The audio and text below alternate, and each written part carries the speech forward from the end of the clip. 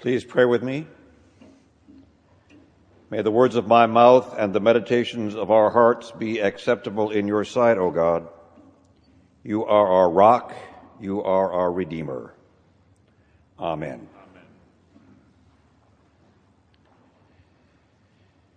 The hour has come for the Son of Man to be glorified.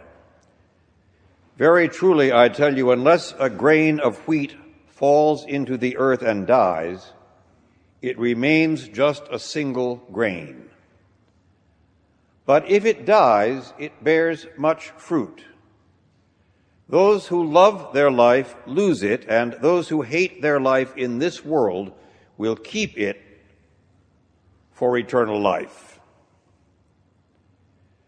Frederick Buechner is a Presbyterian minister and preacher. He is also a novelist, and one of his most powerful novels tells the story of the medieval saint called Godric. Godric comes to faith late in life after an adventurous and rather wild youth, but when he comes to faith, he discovers that the one who dies to the old life may live to new life, eternal life.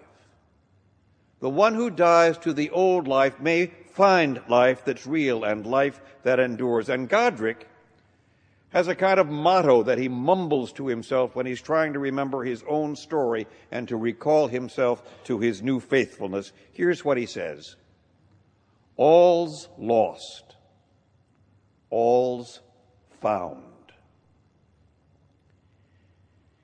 In today's passage from the Gospel of St. John, a group of Greeks come and tell Philip they want to see Jesus.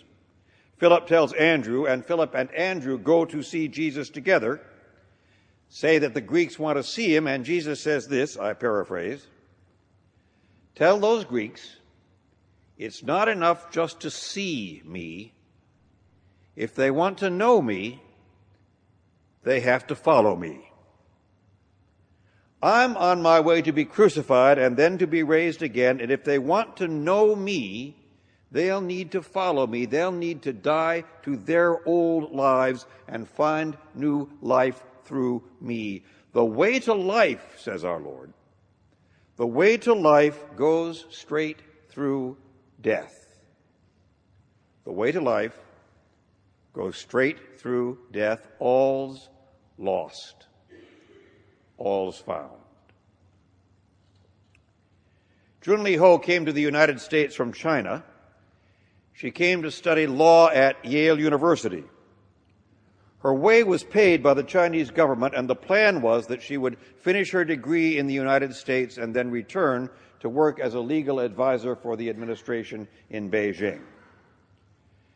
Now, it came to pass in that year that there were no rooms available at the law school at Yale, so she was housed, to her amazement, at the Divinity School. There is no guarantee of this, I assure you, but it happened that year at least, the Divinity School students in her apartment building met weekly for Bible study and prayer. And because she wanted to make friends and thought that she had nothing to lose, Junli joined them for those weekly meetings. And to her astonishment, she began to be interested. And then to her greater astonishment, she began to believe. She received her law degree, and then just when everyone was expecting her to return to Beijing, she astonished her parents and annoyed the government by announcing that she had decided to stay in the United States and go to divinity school. She had to leave a great deal behind, to die to much that she had loved. She left behind her promising career as a lawyer high up in the Chinese government. She left behind life with her parents. She left behind a rich culture and a history that she cherished. Now she is not much to speak of in some ways, the pastor of a small Chinese-speaking church in Connecticut. But she has found, to her astonishment, that though she has given up a great deal, she has gained a great deal more. Unless a grain of wheat falls into the earth and dies, it remains just a single grain. But if it dies, it bears much fruit.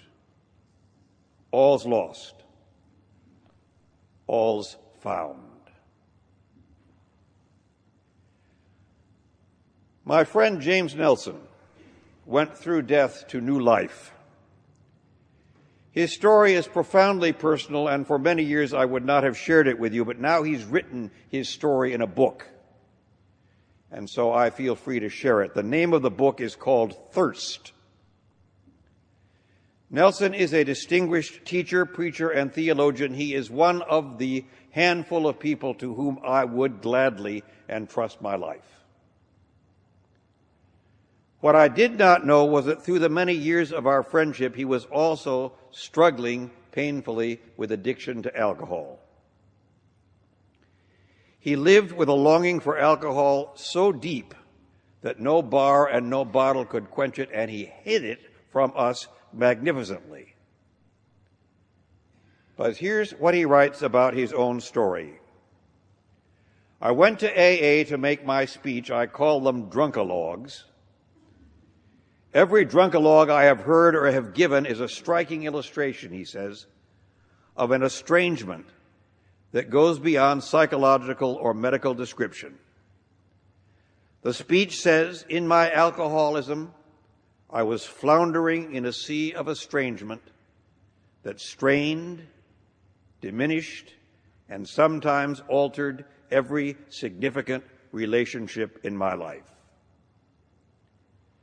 So in the midst of that, somewhere deep within himself, deeper than the words he spoke, deeper than the words even he prayed, deep as the heart of God, in the midst of that terrible death, he knew he needed new life. For me, he says, that knowledge came on the morning of April 20th, 1993, after 5.5 days in a hotel room 2 miles from my home. The night before, I had run out of vodka. It was too late to order more. Morning had come. There was no morning drink to continue my escape. I looked into the mirror and saw defeat. The strange disease had me, and my efforts to conquer it had only wrapped the web more tightly around me. It was death. It was hell. It was the beginning of life. From that lowest moment, surrounded by a loving family and good friends, Jim Nelson found the courage to go to a rehabilitation program, and he began the long struggle to receive the good news that he did not need to be bound by his addiction. That was 1993. This is 2009. He is well. But while he was there in the recovery program, a friend of his sent him a note. It said simply this: read Psalm 30. So Nelson opened his Bible.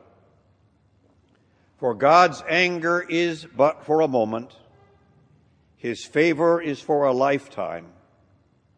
Weeping may linger for the night, but joy comes with the morning.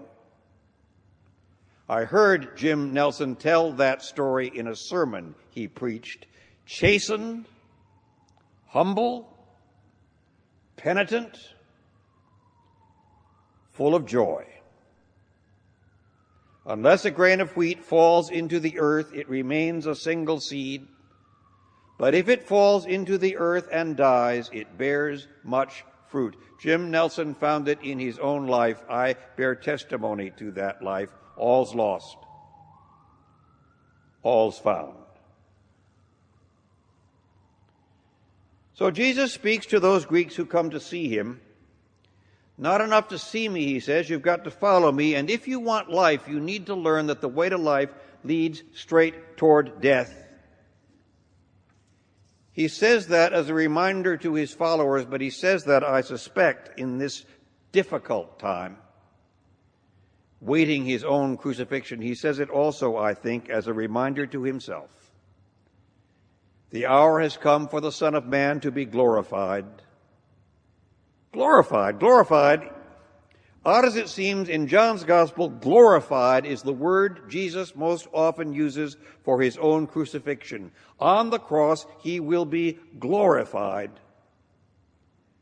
For St. John, he is the Word who was with God before the worlds began. He is the Word who came into the world and shone like light in the darkness, like light in the darkness. Those who loved the light flocked to follow him. Those who loved the darkness plotted to destroy him. Only a few days after Jesus tells the Greeks about the grain of wheat, only a few days after he tells them they must lose their lives to find it, only a few days after that, the children of darkness will hang him to a cross. Ha! The children of darkness will think, we've got him. But when he is on the cross, when he is lifted up, he will stretch out his arms to draw the whole world to himself. The children of darkness will think that they've got him. The children of light will know that he's got us. The hour has come for the Son of Man to be glorified, and when I am lifted up on the cross, I will draw all people to myself. Dear friends, the way to life leads straight through death. All's lost. All's found.